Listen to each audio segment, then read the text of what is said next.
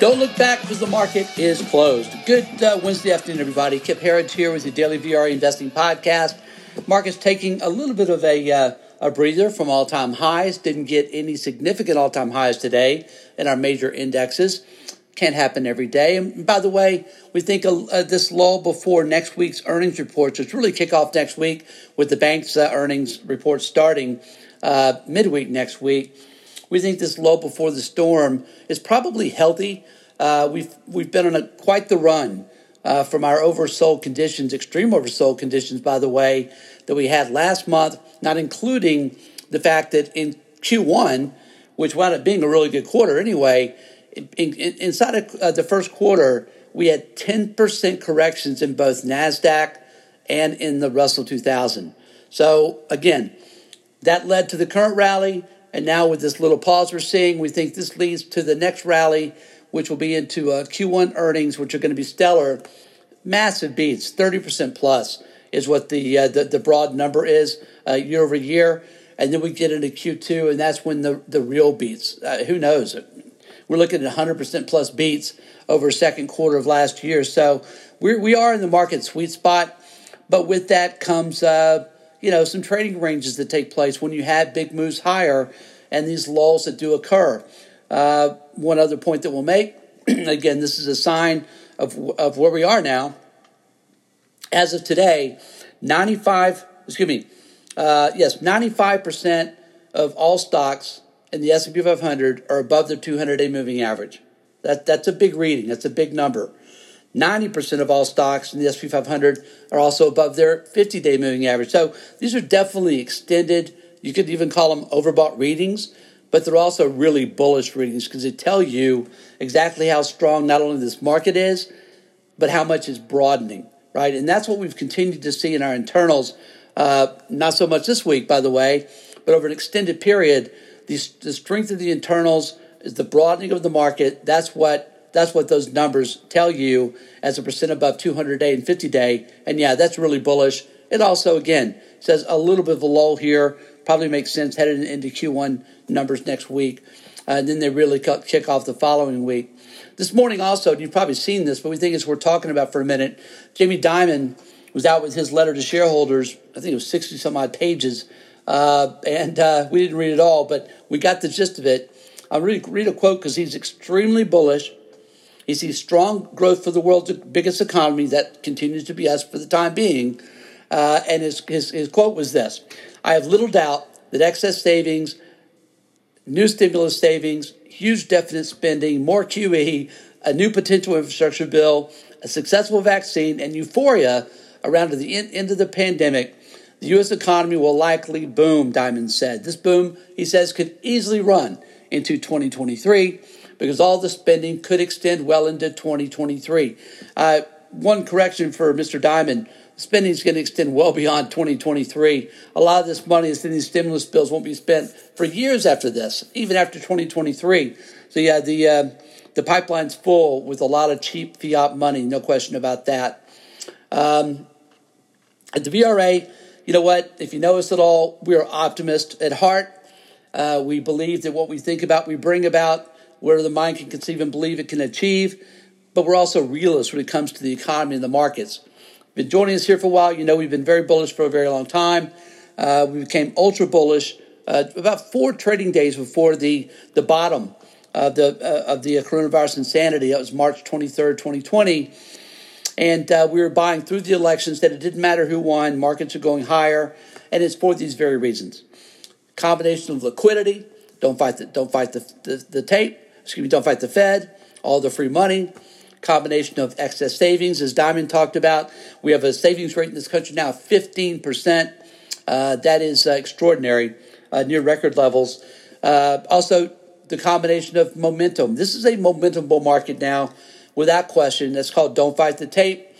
All of this, plus, again, corporate earnings coming up that are going to destroy their comps of the last year, are going to result in what we see as continued surge in both U.S. and global markets. I think most people would be surprised if you told them that the Dow Jones is only 14% higher than its peak of last year.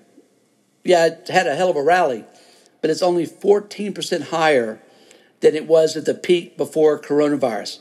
All this money, right, all this stimulus, all this QE, and the Dow's only 14% higher than it was at its peak of 2020. We find that interesting. We also think it sets up for a continued big move higher. And again, we've been a broken record on this. Short-term pauses are bullish.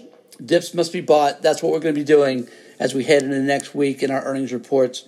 Let's take a look at the markets that we actually did today. Kind of a quiet day today. Futures were kind of flat, and that's pretty much where we finished. Dow Jones finished up 16 points on the day, closing at 33,446. Our leader on the day was the S&P 500, up 6 points. Again, these are not big moves, at 4,079, holding that 4,000 new point achievement. So far, so good.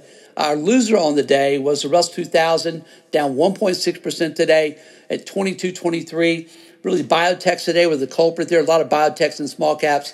Biotechs are down well over 2% today. That hurt. And we saw weakness, some weakness also in some of the bank stocks. But again, small caps tend to be very volatile. And I just looked at the chart before this podcast today, and I like it. By the way, let me tell you NASDAQ real quick. NASDAQ today, again, quiet day, down 9 points at 13,688. What we find interesting is that the internals now for the third day in a row are been less than stellar. Actually negative across the board today. So with these kind of internals, which I'll go ahead and cover now, I think it's interesting that the market really was flat on the day. 2-to-1 negative in NASDAQ across the board. 2-to-1 negative, both advanced decline and up-down volume for NASDAQ. NYSE did better, but still just slightly negative across the board, both advanced decline and up-down volume. And our winner continues to come from new 52-week highs to lows. Solid beat today. 341 stocks hitting new 52-week highs to just 39 hitting new 52-week lows.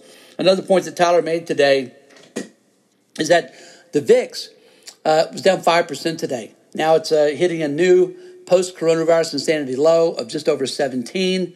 I'll remind that we're at all-time highs, right? This has been, by anyone's standard, one hell of a move higher.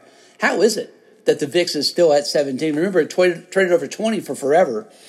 How is it the Fear and Greed Index is only at 64 now? You know, with the kind of money thrown into both monetary and fiscal stimulus, right, and with the moves higher we've seen in the equity markets, the VIX should be, Tyler covered this a couple days ago, the VIX should be, in a normal world, 9 or 10 now. Fear and Greed Index in a normal world would be at 85 or 90 plus right now. So what that tells us is that there's still a lot of fear in this market. If you're a contrarian, that's a very bullish thing. And we are. Also, I'll note, these charts that we look at, they almost all look the same to us. We have a chart pattern after chart pattern after chart pattern that is looking, these are very constructively bullish setups, right? They had a bit of a pullback, a bit of a pause, and now they're running up again. It looks like, for example, NASDAQ and Russell 2000, both are ready to surge to do all-time highs. We just want to see semis continue to lead the way there, and we think we'll be in good shape. Let's take a look under at our sector watch today as well. Of our 11 S&P 500 sectors, not a great day today, not an awful day either. Kind of split, 6 and 5, 6 down, 5 up. On the downside, led by materials, down 1.7%. Industrials down 0.4%. To the upside, communication services up 0.7%. That's an all-time high there. And technology also up 0.5%. Again, we want to see tech continue to lead on the way up. Commodity watch. Gold today down $5 an ounce at $17.37. Silver up $25.19. That's slightly up on the day. Copper today was down 5 cents at $4.06 a pound. Oil today up 35 cents a barrel at $59.68. We like the chart of oil and energy stocks here a great deal as we prepare to move into this second quarter.